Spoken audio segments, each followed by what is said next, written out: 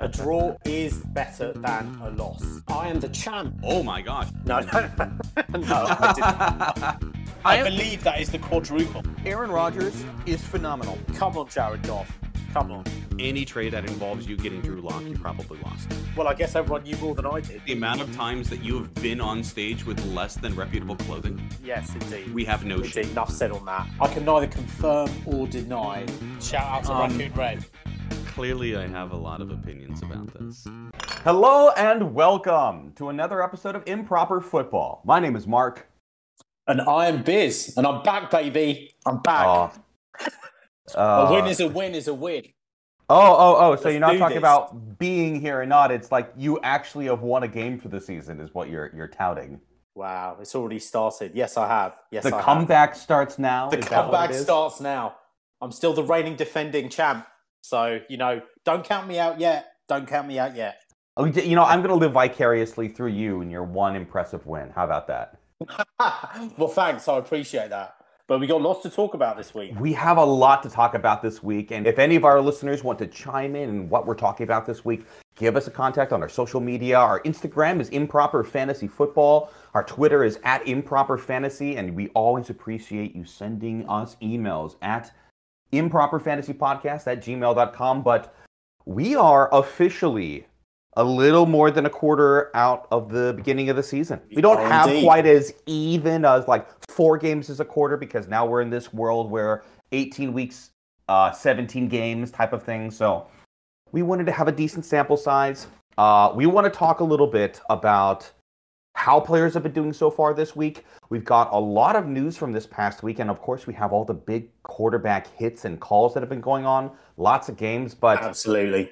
Yeah. why don't we just jump right into it, Biz? For all of our listeners out there, we have, a little bit of surprises as far as how players have been doing this season, but as far as the top performing fantasy players for the quarter season, I don't think that there are any surprises so far this season. If you, Biz, at the beginning of the season, were to say, a quarter of the way through the season, who was going to have the most amount of fantasy points, who would you have guessed? I would have guessed probably actually Patrick Mahomes or Josh Allen or Justin Herbert. And, there's no surprise there who is top. Those 3 that you mentioned, Allen, Mahomes, and Herbert, are all top 8 quarterbacks right now, but the very top right now is Josh Allen. The Bills have been dominating at this point of the season. They are 4-1. Only blemish they have is to the Dolphins, and they've gone out and they beat Lamar Jackson and the Bills recently. Josh Allen has got 1,651 yards, 14 passing touchdowns, only 4 picks, 225 yards on the ground and 2 touchdowns, leads our league with 173.5 points. If you have Josh Allen on our team, he has been dominating for you. Well, unfortunately, that's improper. Mark has Josh Allen. That punk. So yeah, I actually tried to get him to maybe trade Josh Allen, but that's actually my goal. My goal for this year is to get improper Mark to actually do a trade with someone, for anyone. It could be anyone. CEH, perhaps. I was about to say, you're going to have to find CEH to see if you can trade him away from him. That would be Roger, who's got CEH. Oh, well, there you go. There you go, Mark. Yup. Trade with Roger. Because here's the thing, delving away from this, we had a chat this week about he is naturally suspicious. He's almost like those people that are just suspicious of like government. Everything. He's like that. He never thinks a trade can benefit him. He actually said, and I quote, "I feel all trades are self-serving." So he doesn't believe that any trade has any interest for him. So I'm kind of like, I really want him to get to do a trade, but he won't, because I feel that naturally, as soon as he gets a trade, he thinks, what's in it for the other person, as opposed to what's in it for him. Nobody's going to do a trade that says, how can I best help Biz this week? Let me give him this guy. What a trade should be is, I have this need. I have this player I don't need. Let me see what I can get for him. We'll have the negotiations and figure out how we can meet in the middle somewhere. That's how every single trade works. Improper Mark, I'm sorry, I'm not thinking about your best interest as far as a trade is concerned, but I want to make the trade as tempting as possible so that you look at it and say, you know what, I can benefit from this. And I feel benefited enough from that to be able to give the player wants. Mark, just putting it out there, would you accept a trade, Josh Allen for Austin Eckler and Nick Chubb? That is completely fair. To be honest, I would be getting a worse deal out of that than you definitely would be getting a worse deal. Out of that. Exactly. So markets out there. Not that I would necessarily do it. In fact, I won't do it. But just wondering if he would say yes to that trade. I'll throw in Josh Jacobs as well. So just to throw in all of that, interesting enough that you bring those three up. Moving over to the top performing running backs in our league this year. Biz actually has 3 of the top 4 performing running backs. Austin Ekeler at the very top. Humble me. I have 3 of the top 4 performing running backs. No, surely not. So Austin Ekeler is the top performing running back in our league. We do have a PPR league. He has a total of 527 yards from scrimmage and 5 touchdowns, but also tack onto that 31 receptions that you get points for in our league. He is leading Nick Chubb by about 3.5 points. And then shortly behind that, the 4th performing running back is Josh Jacobs. Biz has 3 of those 4. Only other player that's in that scrum is Saquon Barkley, whom I have. I'm just going to go out there and say it.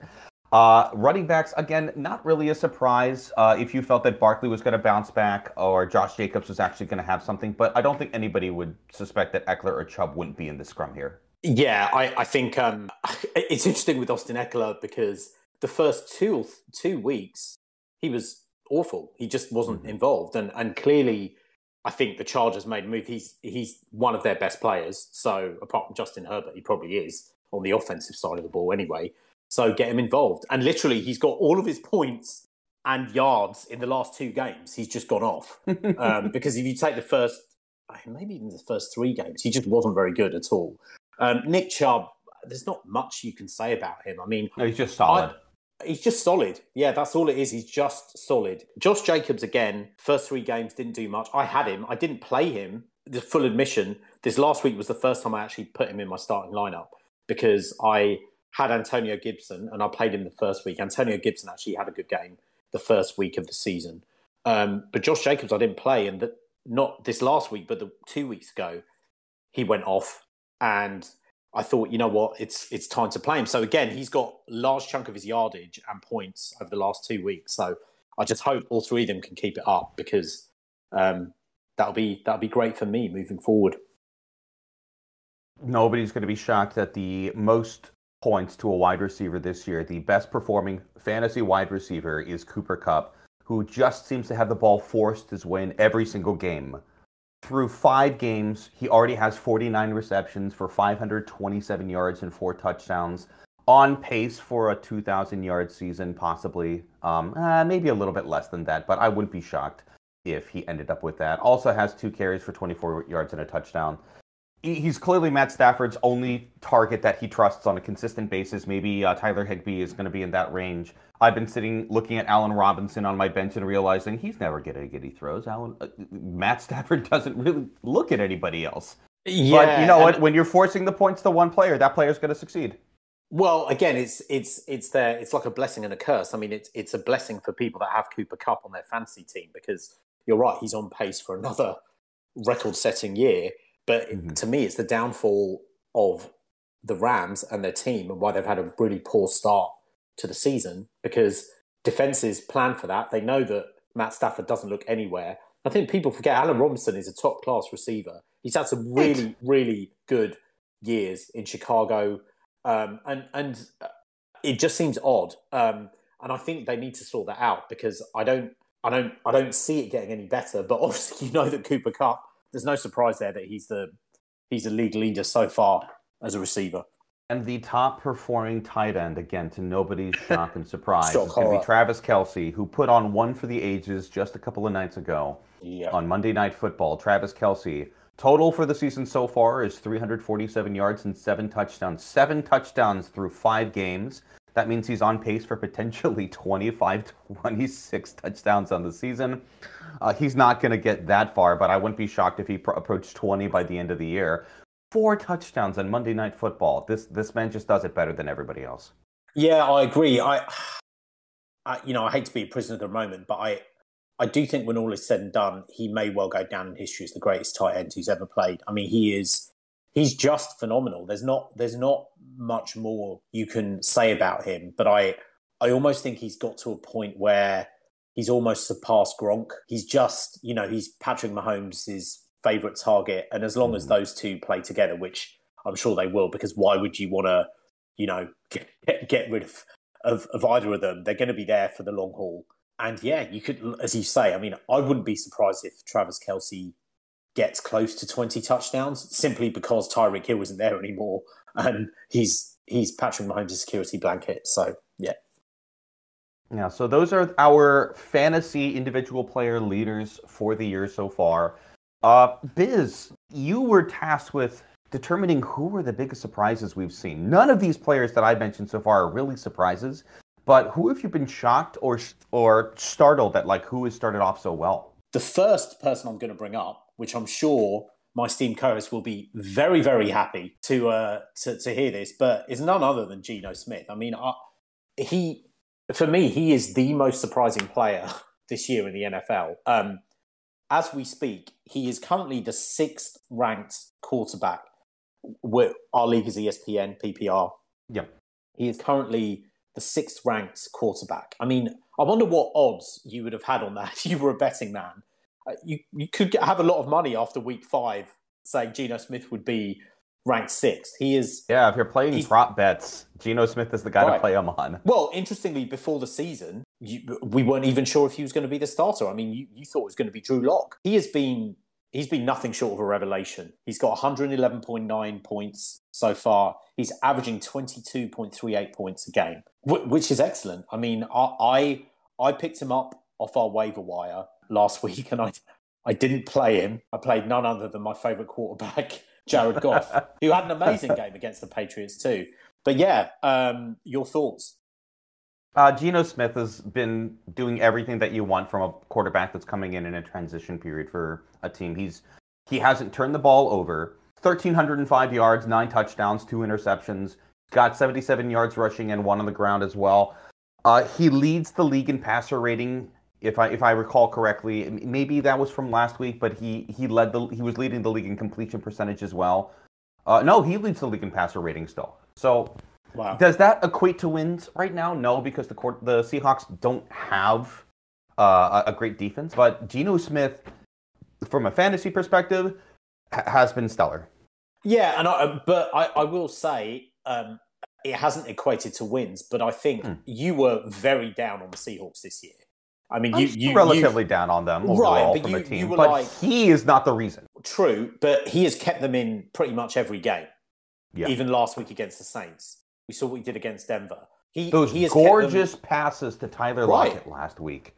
Beautiful passes. He just, I don't know what's happened to him, but he just looks like a transformed individual. And I guess you've got to give credit to Pete Carroll and the coaching staff there. I mean, he just looks confident.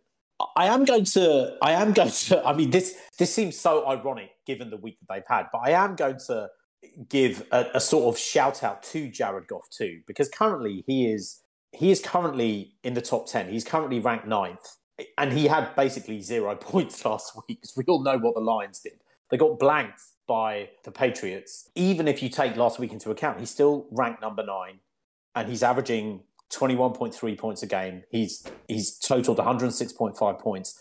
A bit like the Seahawks, the Lions prior to last week were competitive. But even if you take last week's into account, he's still ranked number 9. So I am going to give a bit of a props to Jared Goff, because he has kept them in a lot of games so far. But for me, I stupidly made a trade with him, with someone in our league. And I think I might have got the worst out of that deal. But we can chat about that later. We'll talk about them in a little bit. Indeed. So what about your thoughts on Jared Goff?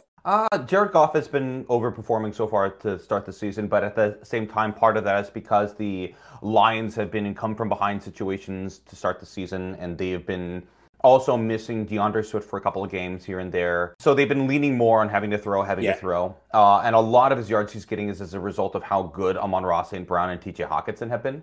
Yeah. But you can't take anything away from the production he's given so far. He had that great game against Seattle a couple of weeks ago where he had almost 400 yards passing, 4 touchdowns. There's a reason he went number 1 overall in the draft in the 2016 NFL draft. He's capable. He can play. He's capable. He definitely can play. And he's done well for the first part of the season, but I think I'll hold off on my entire comments on that until we get to talk about some of the league traits and things like that. Yeah. So with running backs, this is really tricky for me because in some ways they're not a surprise, but they are a massive surprise to me anyway. And there's two, and that's the two running backs that we often debated a lot during the summer and the off season about whether we should take them, whether we won't, and we certainly were going to steer clear of them. Saquon Barkley and Christian McCaffrey. I mean, Saquon Barkley has been fantastic to start the year. Stellar. He's certainly been. He's looking fit and healthy. He's currently ranked number 3. You brought him up earlier. To me, in a vacuum, he's not really a surprise because he was ranked very high on a lot of boards. For me, it's just the injury and health question surrounding him. If he stays fit, we all know what he can do. He's just been brilliant. He's averaged 20.5 points a game, 102.6 points overall. He's been great. Christian McCaffrey, again, another one with injury issues or injury questions surrounding him. He's in the top 6 so far, again, with not a great team. He's averaged 18.4 points a game. So both of them, to me, kind of surprises, but they're not. So, I mean, it is surprising for me that Christian McCaffrey is so high, given how anemic the Panthers' offense is and how consistently, when you see commentators and analysts and just watching their games, you're like, why don't they give the ball to McCaffrey more? He's touched the ball overall in receptions and carries for 98 attempts this season. Yeah. But it just doesn't seem like he's there at all because the amount of time that you're focusing on them is how inept their passing game is, unless it's heading his way. There are rumors that have been started the past couple of days about potentially the Bills potentially trading for Christian McCaffrey now that it looks like potentially the Panthers are going to do a tire sale on the rest of their... Right. So it just... I don't know how much credit or how much, how true or real any of those are. Like, honestly, it's just speculation. Like, why wouldn't the best team go after the best available player on a selling team? I think, honestly, they would probably be more likely to hold on to their best piece unless they're just saying tear the whole thing down. But sure. Yeah. Chris McCaffrey been certainly overproducing from what we both have believed.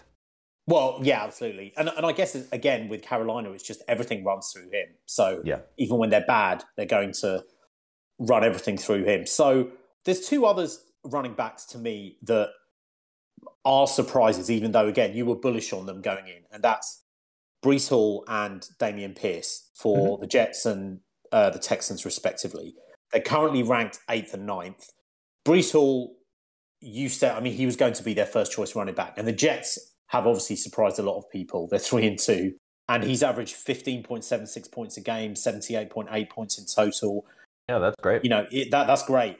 For a running back. Dameon Pierce, again, for a bad team, you mentioned he was going to be their first choice running back. And they've been running it through him. Right. He had a very good game last week too.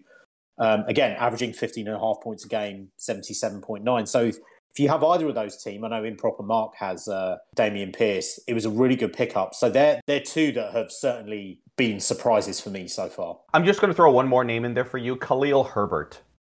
Stepping in for David Montgomery in those couple of games that happened a few weeks ago. David Montgomery came back and looked pretty good when he came back. But Khalil Herbert has certainly created a lot of noise in the time that he got to play, saying, hey, this guy belongs as a starter in the league, and we'll see what happens with that too. Going to wide receivers, honestly, there aren't that many surprises for me. When you look at all the names at the top of the list, I don't think there's massive surprises anywhere. You got Cooper Kupp, Stephon Diggs, Justin Jefferson, Tyreek Hill, Devontae Adams. I don't think anyone's surprised that they're going to be up or near the top. That said, there is one name that springs to mind. Currently, again, and you will quite like this, Tyler Lockett is currently ranked 8th. He's the 8th leading wide receiver so far. And before we talked about this, in terms of draft, I actually mentioned that I thought one of the two, DK Metcalf and Tyler Lockett, would actually have a really good season. Tyler Lockett is having a very good season so far. He's scored 80.6 points. He's averaging 16.12 points a game. I don't think anyone would have thought that coming out of the kind of question marks surrounding the quarterback situation. But given that Geno Smith looks solid at quarterback, Tyler Lockett certainly looks like a very good pickup. So he's really my one surprise at the wide receiver position. So another name that's near the top is Amon-Ra St. Brown. He's averaging 18.9 points a game. He scored 75.9 points. So they're two names that there's not a lot of surprises in the wide receiver position so far. But they're two names that spring to mind. Chris Olave is also having a pretty decent season. I believe he's in the top 20. He's averaging almost 15 points a game. So they're three, Tyler Lockett for me is the big name. And don't discredit DK Metcalf there either. DK is in the top 20 for total receivers. A lot of people had Tyler and DK in the high 30s, like close to 40 as far as like wide receiver rankings for drafting. Both of them have been overproducing, and Jalen Waddle and Tyreek Hill both being top 8 receivers right now. They've both been succeeding extremely well based off of the success that the other one is doing. Like, do you cover Jalen and then Tyreek goes over the top, or do you do cover 2 up at the very top of it and then you leave Jalen Waddle open on the bottom? Yeah, I was thinking of bringing Jalen Waddle up, but again, he had a great season last year, and I'm not sure it's that much of a surprise. But both of them succeeding. Both of them doing well, yes, yeah. So going into the tight end position, there really isn't anyone. The one name I would bring up is actually David Njoku, who is currently ranked 8th. We all know the question marks surrounding the quarterback position. Deshaun Watson's gone for most of the season. Jacoby Brissett has taken over. He's averaging 11 points per game, and I don't think anyone would have expected that given the question marks surrounding the quarterback position. You've got all the household names at the top: Travis Kelce, Mark Andrews, Zach Ertz, TJ Hawkinson. TJ Hawkinson obviously had a game for the ages a couple of weeks ago. Dallas Goedert. Most of his points came in that one game, though. Came in that one game. So there aren't really many surprises. David Njoku is really the one name that I would say kind of springs to mind there. But really, tight ends, he's really the only one. I would agree with that. Technically, they throw Taysom Hill on this list as a tight end, even though his position should just be football player. Yeah, yes, exactly. I know, because I saw that there. I mean, it's if you have him and you can start him wherever in a number of variety of different positions, it's great. But I did have some kind of surprising sort of disappointments. Okay, just on a team level. Obviously, the Rams, they've had a disappointing start to the season at 2-3. They just don't seem to have the same identity. They're obviously suffering from a bit of a Super Bowl hangover. And I think also your old quarterback, Russell Wilson, has just been, dare I say, anemic to begin the season. And I think it is almost at that, he's almost at the threshold. It's kind of like, yes, he's got a new team, new system, give him time. But he is 32, 33, I believe now, which isn't old for a quarterback by any stretch of the imagination. And someone as good as Russell Wilson really should be at the peak of his powers. But he has been the biggest disappointment, I would say, in terms of a fantasy standpoint so far. He's been just really poor. I would agree with that. And we're now a quarter of the way season through, and it's one of those things. It's like, okay, we're now through the part of the season. I'm willing to start believing that who you are from this point forward, or who you're showing at this part forward, is who you actually are, since all the teams have now had time to gel. Part of it is Nathaniel Hackett been making pretty poor decisions as far as how to be able to manage the team, but also a lot of this is Russ continuing to play the way that Russ did in Seattle, and the Denver Broncos offense is not really set up to be able to do that. He doesn't have anybody like Lockett or like Baldwin was or like DK was, where all of them have Russell Wilson living in their heads and they can predict where each other is going. Russ, at the end of last year, had one of his best stretches that he's had in the past 5 years when he came back from injury. So I'm unwilling to say at this point that I think that he's on the serious decline. I question his decision-making ability at the start of this year so far, and that's only going to continue to be a question until that gets fixed. Yeah. If you have Russell Wilson on your team, I'm starting to see him getting dropped in some of the leagues that I've been in. I actually believe in our league he may have already been dropped. He was dropped. Yeah. Yep.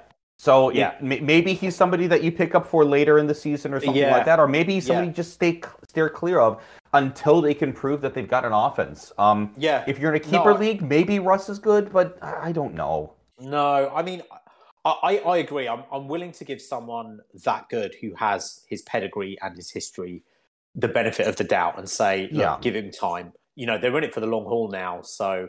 Another major disappointment for me is the Raiders, 1-4. All of them. Except for Josh Jacobs. New coach, obviously Devontae Adams, but he's still got his. I mean, he's been productive.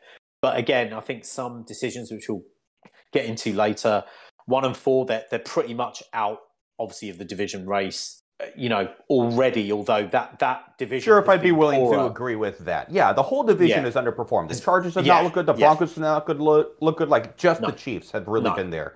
But it's still wide open. Correct. But I think the flip side is obviously, surprising teams. The Jets, certainly, I don't think anyone would have thought they'd been 3 and 2. And that's the New York team you want to mention? No, let me get to it.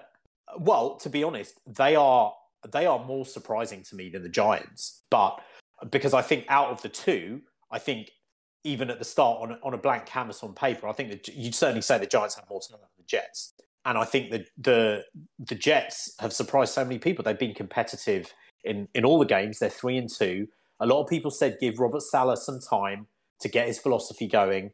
They've got some pieces. Obviously, we just talked about Breece Hall. I'm not willing to go that, are they going to get in the playoffs or something? But they're competitive and they have a winning record. So kudos to them. And the other New York team, obviously, 4 and 1, the New York Giants, just came off a brilliant win Better in than London. the Packers. Better than the Packers. Yeah, 4 and 1. A lot of people saying, Brian Daboll's had a good start to his career. Saquon Barkley obviously coming back from injury. That's always a massive help when you have a world-class running back come back. It's like signing a new player.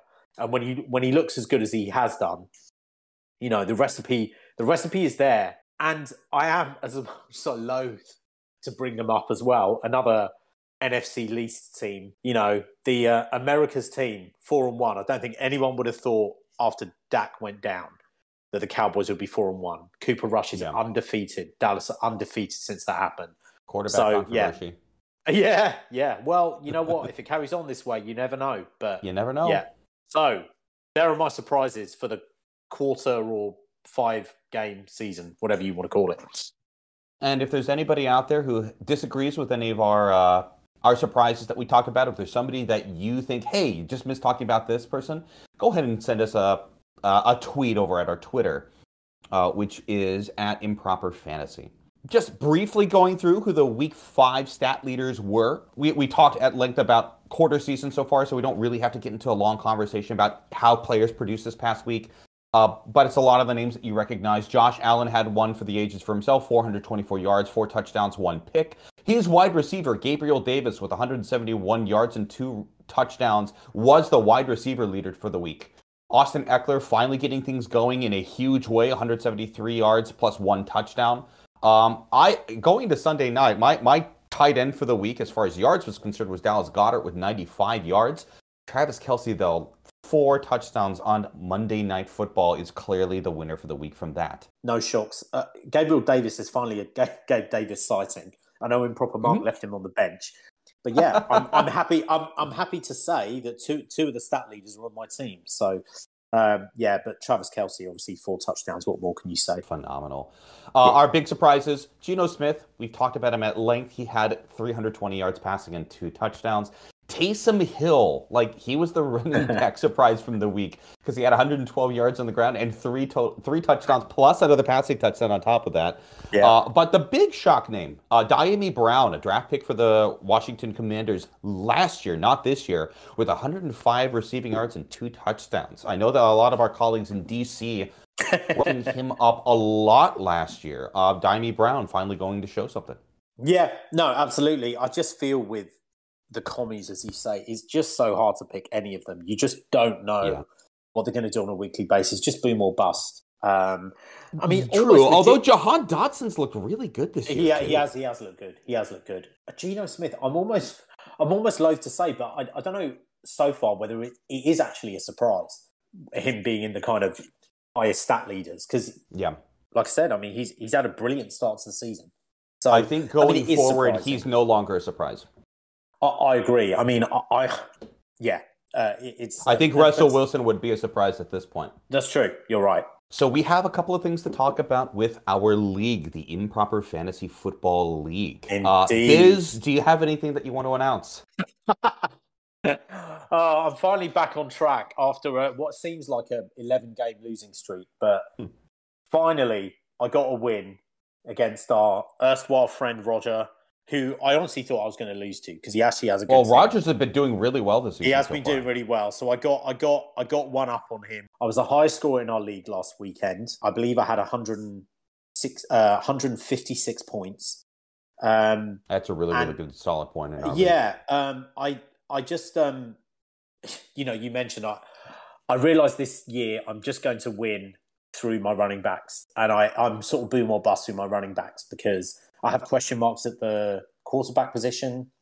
I waited too long to draft quarterback, and I picked Trevor Lawrence, who's just been okay. But and then I traded with you. We'll get into that a bit later. Yes, I mean I had a great win despite Jared Goff absolutely sticking up the joint, getting 5 points in a blank loss to the New England Patriots. But thankfully, I had Austin Eckler, Nick Chubb, and Josh Jacobs, who all went off.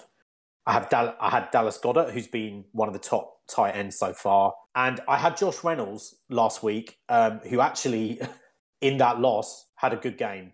So I've got 3 great running backs, a great tight end, but I have question marks over the quarterback position. But I believe my kind of jack in the box is going to be Geno Smith, who I picked up off the waiver wire last week, and I think he's just going to be my starter moving forward, and I'm just going to see what happens.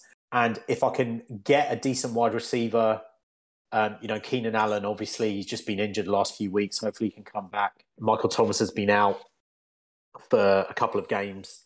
So I haven't been able to play my first choice wide receivers for a few weeks. I'm back on track. I'm 2-3. I'm mid-table in our league. Hopefully I can get another win next week. So we'll see. Mark, how did you do? I'm on the other side of the spectrum. I had the absolute lowest amount of points in our league following a dismal performance by Hunter Renfrow, a blank of a showing by Logan Thomas. I'm not even sure if he played. He may have had re-aggravated that injury. Najee Harris has been a complete disappointment for me so far this season. And I'm not shocked because the entire team has been doing poorly, so they've been stacking the box against them. I had ultimately the only player on my team who performed to his level was Saquon Barkley, who just did a phenomenal job last week carrying the Giants to their win. I'm going to have to make some moves over the next couple of weeks. But I was also playing against Ned, who's the dominant team in our league. And rather than tell you about how poorly my team is, I want to take a second to be able to talk about Ned's team, who I think is probably put together and manufactured as good as a team in our league can be. Starting running backs are Dalvin Cook and J.K. Dobbins, with also Ramondre Stevenson, who's going to be taking over for an injured Damian Harris for the next foreseeable weeks or so. Lamar Jackson is his quarterback. Wide receivers, on paper, they don't sound like, oh gosh, these are amazing, but they've both been solid in Michael Pittman Jr. And Amon-Ra St. Brown. The man's got Travis Kelce as his tight end too, and last week just dominated. The Bills defense, one of the top 2 defenses scoring in our league. On the bench, it does look like he's going to have a little bit of struggles down the line. He's got DeAndre Hopkins on his bench, and after this week, he will be off of his suspension and ready to play. So I wouldn't be shocked if the Cardinals start picking up their offensive firepower in the weeks to come. In his IR, Ned also has Tua Tagovailoa as a backup to Lamar Jackson. And depending on how you feel each of those offenses are doing, you're probably going to start Lamar while you try to figure out if Tua's got everything together. But there was a stretch at the beginning of the season where Tua was just a better play. So good on you, Ned. This is a great team to start the season. It's a great team to start the season. You're right. He doesn't have many weaknesses there. Just obviously, solid. having it's a solid team. Obviously, the big thing for him is DeAndre Hopkins coming back. I mean, that's just like, drafting a top class wide receiver. So in the middle of the season. In the middle of the season. And so you have that as a flex play or as obviously as a starting wide receiver. I think it's going to help Arizona moving forward. So it's a very solid team. I will say that I do remember this from last year though, with Ned, how he started on a tear last year, and I think he was again 5, 6, 7-0, and then kind of things started to unravel a little bit. So, there's still time for all of us. It's a solid team. He's 5-0, undefeated, and obviously looks like the team to beat in our league. But I mean, your team needs a lot of work. Maybe a lot of work. But you do have Brian Robinson too come back, and Corey Davis as well. There are a couple of things that I'm hoping develop as the season goes on, but I don't have the luxury of just like hoping for a couple more weeks. They need to get going now. I am 1-4. I'm doing better in a couple of my other leagues.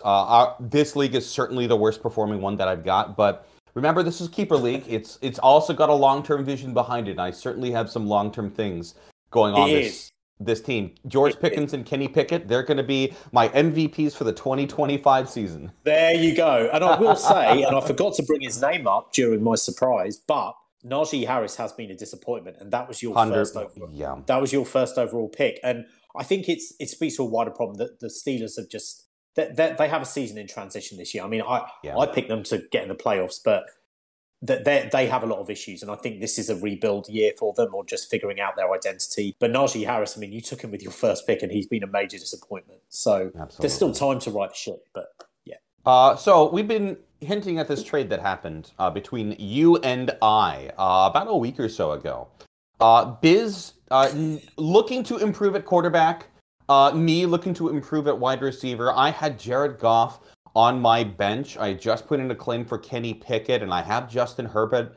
I'm looking at Jared Goff. I'm like, yeah, he's doing well, but Biz is asking for Jared Goff in text messages. He's like, what do you want for him? And ultimately, I was trying to see if I could either get Antonio Gibson, who honestly I was less excited about getting, or Corey Davis, and Biz jumped at the idea of getting Corey Davis. I need some help at wide receiver. Zach Wilson's coming back from his injury, and I think that Corey Davis has got some upside for the rest of the year.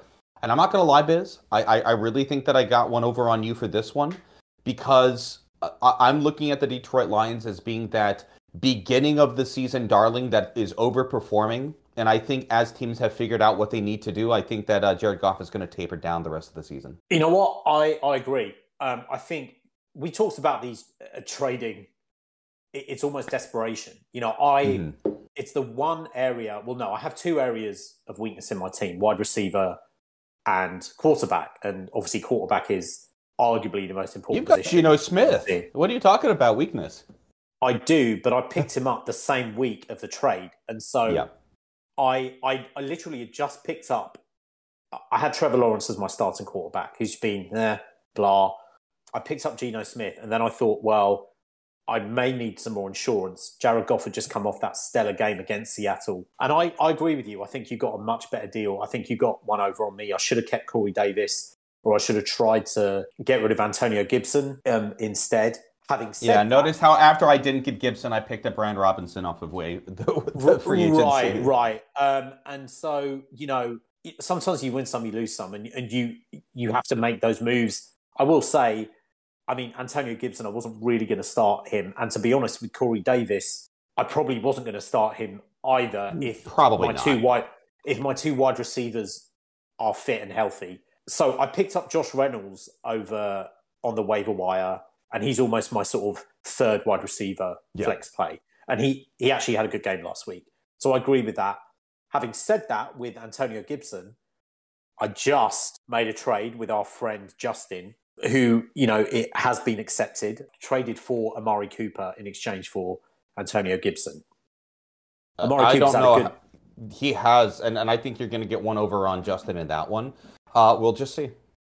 We'll just see. I mean, again, Amari Cooper's had a good start to the season. Antonio Gibson started off the first game, I believe he had 20 points, and I was like, yeah, you know, starting running back, but he's just fallen off. And you're right, Brian Robinson, who we'll talk about a bit later, he's probably going to be their first choice.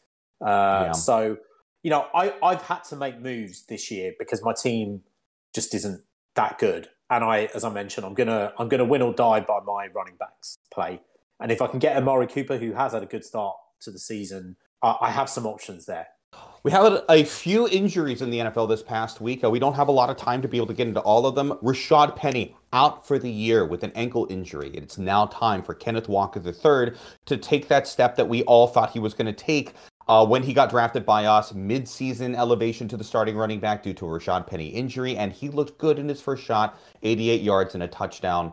If you've got Kenneth Walker III, you just got a good running back right now. Chris Olave, concussion. He got knocked out of the game with the Saints last week. We don't know if he's going to be ready to go this week. He has been a stellar sensation. But you have to be careful about these things, especially how the season has gone on so far. Yeah, I agree. Rashard Penny has been great so far. Kenneth Walker came in, did a great job. So you feel sorry for Rashard Penny because he's had a stellar start to the season. But obviously, fancy, if you have Kenneth Walker the third, that's great. Chris Olave, again, has been great for the Saints. Concussion protocol, who knows how long that's going to last. But you always have to be careful, as you said. Less impactful injuries. Teddy Bridgewater went out with a concussion this past week. Baker Mayfield left the Panthers game with a foot injury. It doesn't seem like he's going to be ready to go for the next couple of weeks. T. Higgins left the Bengals game with an ankle injury. We're going to be keeping an eye on him, although it seems like the Bengals receivers just keep spreading it around, so I don't think the other receivers are going to get hampered that much.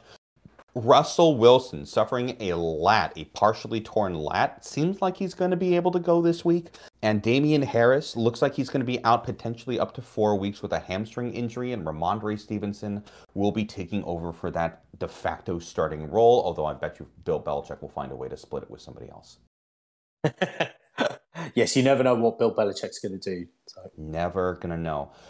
There are 2 games that I want to bring up in a little bit of detail this past week. Colts and Broncos play what may have been the actual worst game of NFL football in recent history. I don't know if you had the displeasure of watching this game in its totality or if you just got the pleasure of only watching the lowlights of the game, but this was a chore to watch. So much so that the fans in Denver left the game when it got to overtime. I am glad to say that I neither watched any of it or watched the lowlights. I did turn it on Amazon Prime, and I saw it was 6-3, I believe, to the Broncos. And I just thought, and I believe this was after halftime. And I was just like, this just seems like absolute nothing. And honestly, I think it's so telling that on the ESPN, all the networks the next day, they didn't actually really talk about it. They didn't even bring it up. It was so bad that it wasn't even worth talking about. And normally, I mean, this is the NFL, it's the biggest sport in America. But I think it does speak to a wider thing. I mean, obviously, the Broncos have had a horrific start to the season. I mean, aside of their win-loss record, they just look anemic. They just look like perfect nothing. Word for that.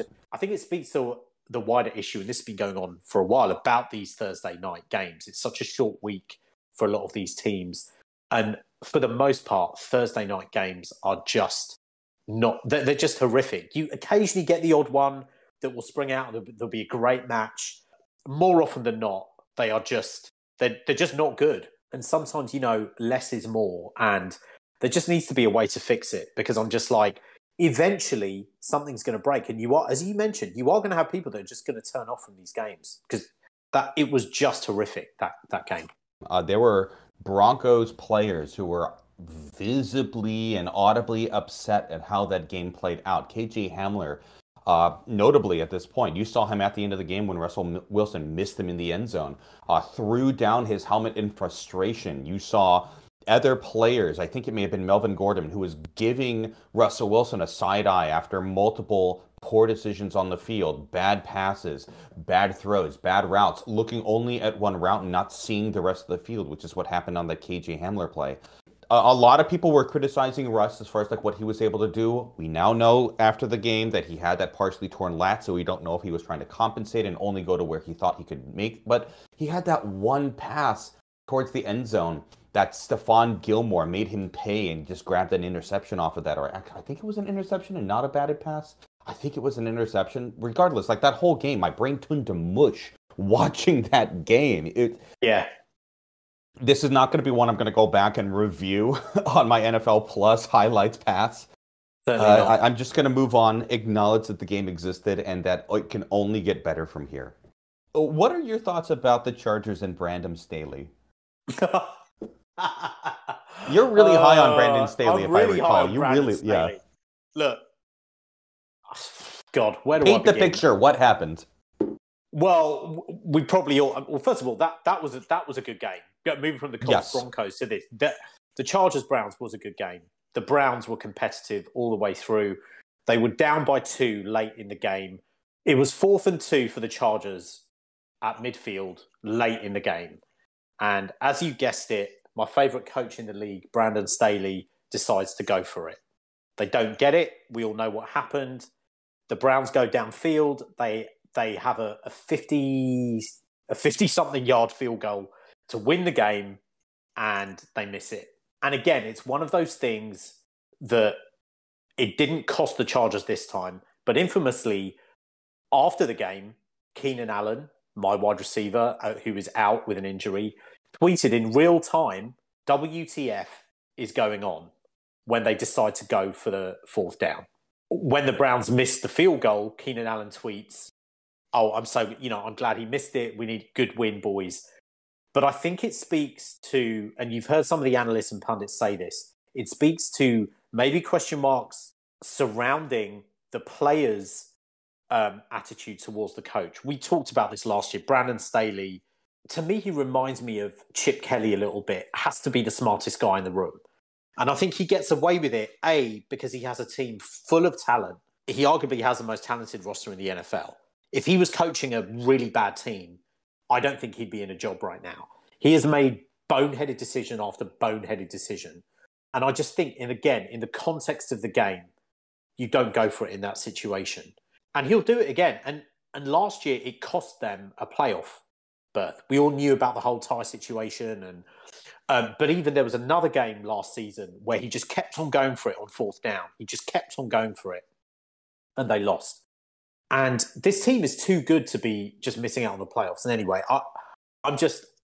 it's weird because they're like my favorite team in the NFL. I love the Chargers. I love Justin Herbert. He's my favorite quarterback in the NFL. I love Austin Eckler. I love their defense. Well, they've done Joey Bosa, Khalil Mack. But the flip side is Brandon Staley is my least favorite coach in the NFL. And I honestly think he's going to cost them more losses than wins in the future.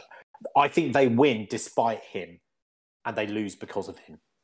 Los Angeles Chargers, if you need a new head coach, my colleague Biz is putting his name in the hat. I'm sure he would be an upgrade as far as all that's concerned. Although, to his credit, the Chargers do have a 3-2 record. They should. Well, yeah. It feels like they're 1-4, but they are 3-2. To be honest, I'll say it here now. I could do a better job than the coach they got at the moment. Biz is going to be sending in his resume to the Los Angeles Chargers. Expect that. If anybody wants to give the Los Angeles Chargers to Biz, he'll take it as well. Or you could hire me as an analyst because you know how much I love metrics and analytics. Oh yeah, you know all of the stats. You know what? If I was on that sideline, I would have said, "Oi, Staley, don't go for it. Don't go for it. Punt." And do you know what? Do you know what would have happened? At the worst, what would have happened? It would be your favorite result in sports. Worst result ever. Because a draw is worse than a loss. Moving on. Talking about another missed field goal here. The Eagles stay undefeated. We're about to go into rapid fire now. Eagles stay undefeated off of a missed field goal, but also off of a poor field awareness from Kyler Murray. Kyler Murray scrambles out of the pocket, slides in for the first down, quickly runs back to the line of scrimmage to his offensive line and spikes the ball, thinking that it was first down into second down. Doesn't realize he missed the first down, and then he just spiked himself into fourth down. They have to go for a longer field goal than they wanted to, and it sails wide right, leaving the Eagles to stay undefeated. Yeah, I think, the Eagles sort of got away with one there. I am going to give Kyler Murray a pass because I think it is difficult when you're a quarterback sliding. You go feet first, and I'm actually going to give him a pass because he obviously thought he had the first down, and it could just be a matter of inches where the refs mark it. And you could say poor field awareness, but I'm just going to... it's a tricky situation, I think, with a quarterback slide because most players, obviously, you fall down head first. And if he had done that, he would have got the first down, but the quarterbacks always slide that way. So I'm all going to give he him a had bit to of a pass do was look to the sideline and see it going from 2 to 3 instead of from 2 to 1. Moving along, far be it for me to throw any praise on the Washington Commanders at this point, but it was a a pleasure to see Brian Robinson step back on the field after being shot in the leg at the end of preseason. Just 5 games into the season, he makes his return, leads the Commanders in attempts. Doesn't have a particularly great game to go off, but it was just heartwarming to see him get back on the field after being shot. Yeah, nothing to add there. I mean, it's just a great story to be back on the field and actually playing in a game a month after getting shot. It's, testament to his kind of willpower and credit to him. And as you mentioned, he's probably going to be their first choice moving forward. The New York Giants upset the Packers in London. Now the Giants being 4-1, one of those top seeded NFC least teams. Now NFC Meast? I think that's the way you say that.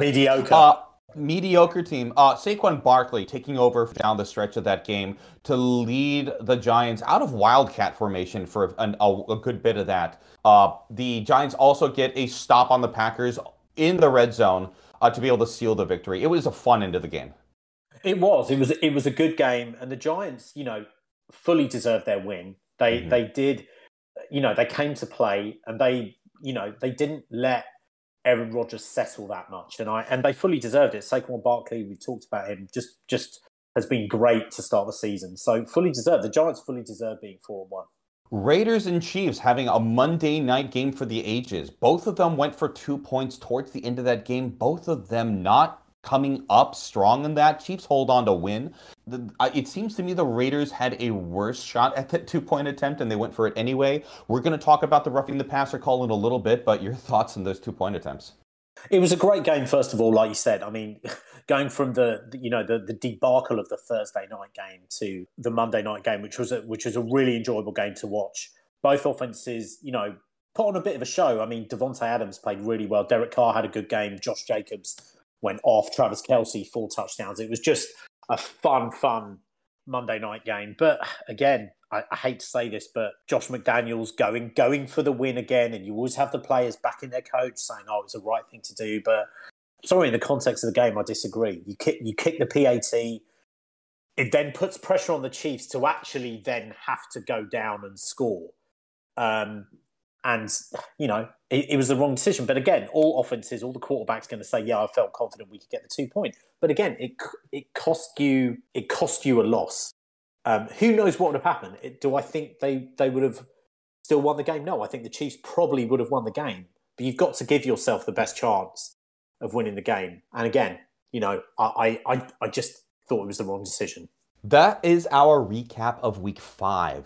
There are a few games to look forward to Week 6. None bigger than Bills-Chiefs as an afternoon game. We also have a surging Jets versus the recently shaken up Packers. That's going to be an interesting game. Ravens and Giants. I think a lot of people are going to look forward to see how Lamar Jackson fares against that Giants defense. Cowboys and Eagles, that's going to be the Sunday night football game. Monday night game. Broncos and Chargers, 2 teams that everybody is looking at as underperforming but have a lot of expectation. What are you looking at this week to watch?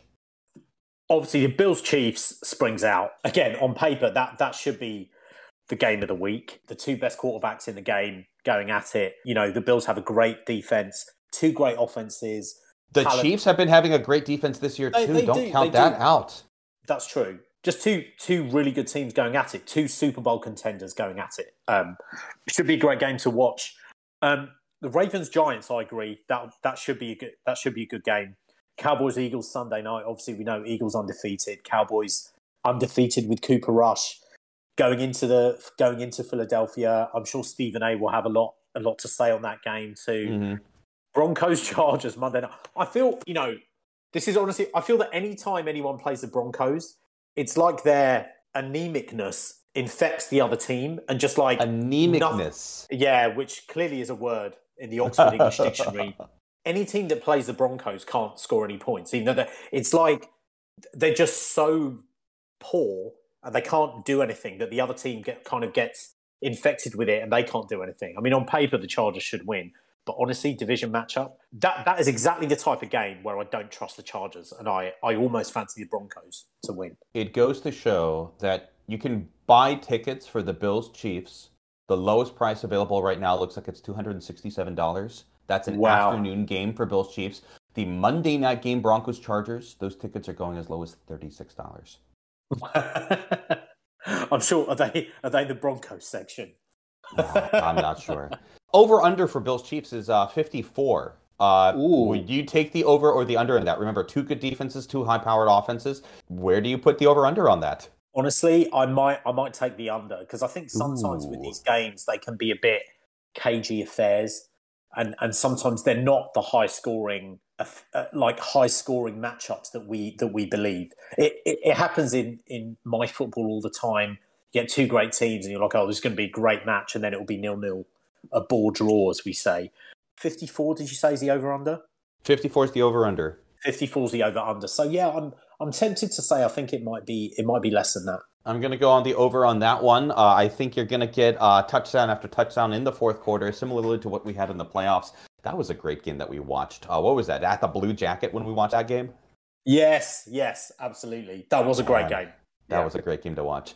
Speaking of all these games, though, it's time for our weekly pick'ems. We don't need to recap last week. Everybody knows that all of us picked wrong again. Let's just move on. Who do we have as our guest pick or picks for this week? We have our guest pick, which is Oliver from across the pond. I'm glad he's still playing in our league. 2 picks from him, although I believe we also have a guest pick from Jerry. But so his first option is going to be, you'll like this, your favorite team, the Seattle Seahawks, over the Arizona Cardinals, which, to be honest, is a good pick. I like it. I'll go ahead and give Oliver that Seahawks pick for right now. You said he had a second pick. We're just going to stick with the first pick with that. He is stuck with the Seahawks, and there's nothing he can do to change it. His second pick also matches our other guest pick, which is from Jerry this week. His pick is the San Francisco 49ers, my Super Bowl champ, over the Falcons, which, again, is a good pick. The 49ers. I think that's a good pick as well, yeah. So they are the two. The 49ers over the Falcons by Jerry, and the Seahawks to beat the Cardinals by Oliver. 2 picks for our guests. Maybe we're going to go ahead and have somebody win this week finally. Do you want to go ahead and select your pick, or do you want me to go first?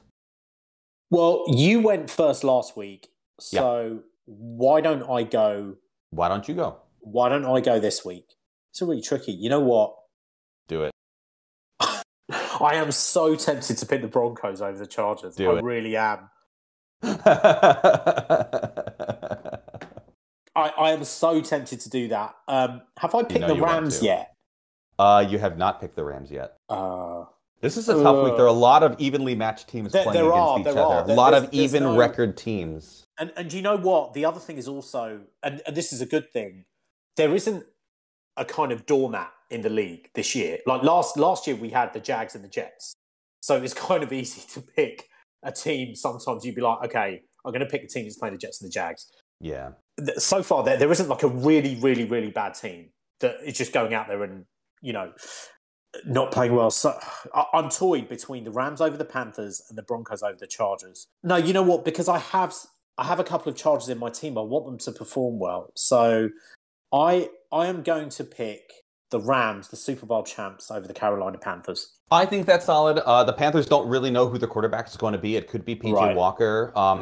It seems like Darnold is still not doing well. Although, if you take the ball out of all of those quarterbacks' hands, none of them have been doing particularly well. If you just feed the ball to McCaffrey, he may decide to run roughshod all over the Rams.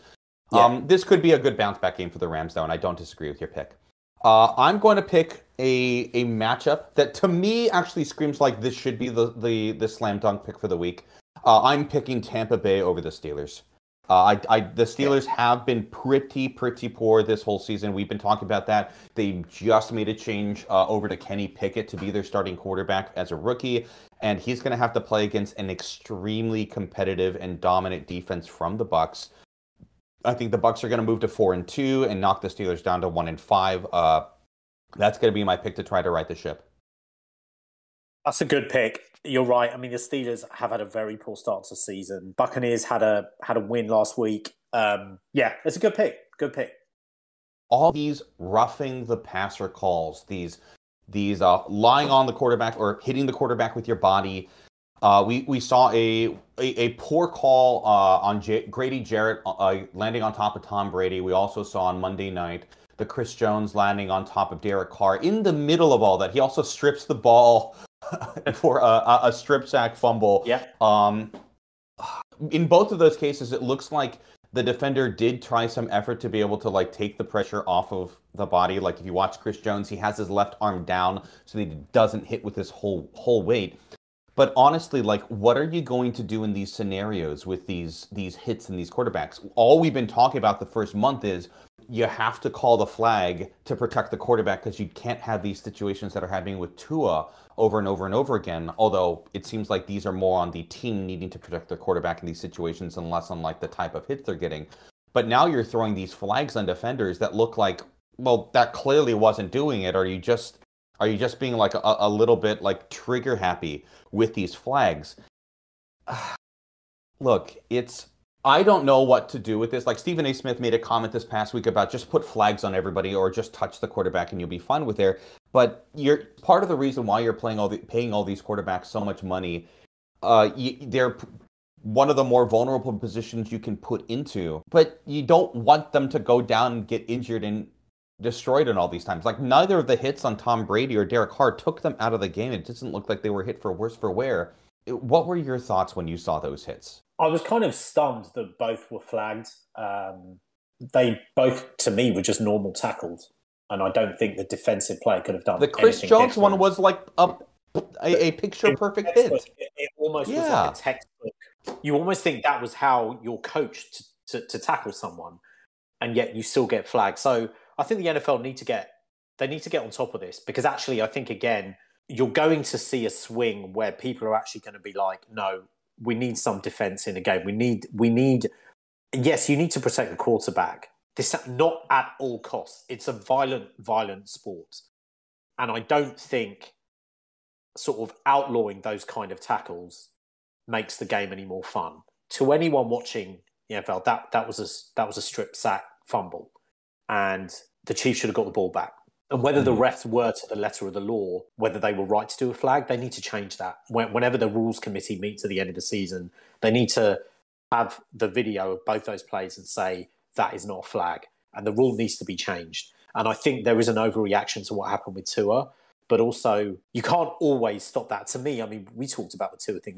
There are other issues at play with the Tua thing, whether we should have even been playing on the Thursday night. But anyway, I just think it's almost farcical, because I just think, why would you want to play defense? Like, if you're a young player, why would you actually want to be on the defensive side of the ball? Because you might grow up just thinking, well, every time I tackle someone, I'm just going to get flagged. I put my hand on someone. It's like there actually isn't a level playing field. There's no fairness. Like, the offense always gets the benefit of the doubt. The defense never gets the benefit of the doubt in any situation. And it's just not good. It's not good for the game. It's not good for the game. It's not good for the flow of the game. It's not good for the viewing experience of the game. There were some people that were speculating the way to solve this is to do what the college football does with targeting, where if you have something like a hit like that and it's a penalty, that should be reviewable to be able to determine whether or not it was, because you can see that.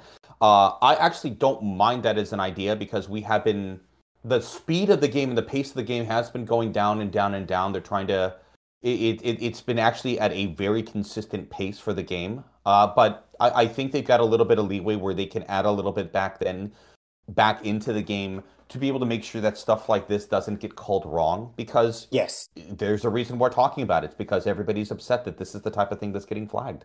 Yeah, I agree. And I think, look, whenever you watch an NFL game, it's going to be 3 hours. And I don't think whether there's, adding 5 minutes here or 10 minutes here because of challenges is going to make that much difference to the product. It's kind of not like baseball, where viewership is like down, and calls like that should be reviewable upstairs or on the field. It needs to be reviewable where, just like VAR in football, I think they need to get a handle on this, because it's almost getting out of control. And I think it's almost laughable, really, because particularly the hit on Derek Carr just seemed like a textbook hit. Tackle, clean hit.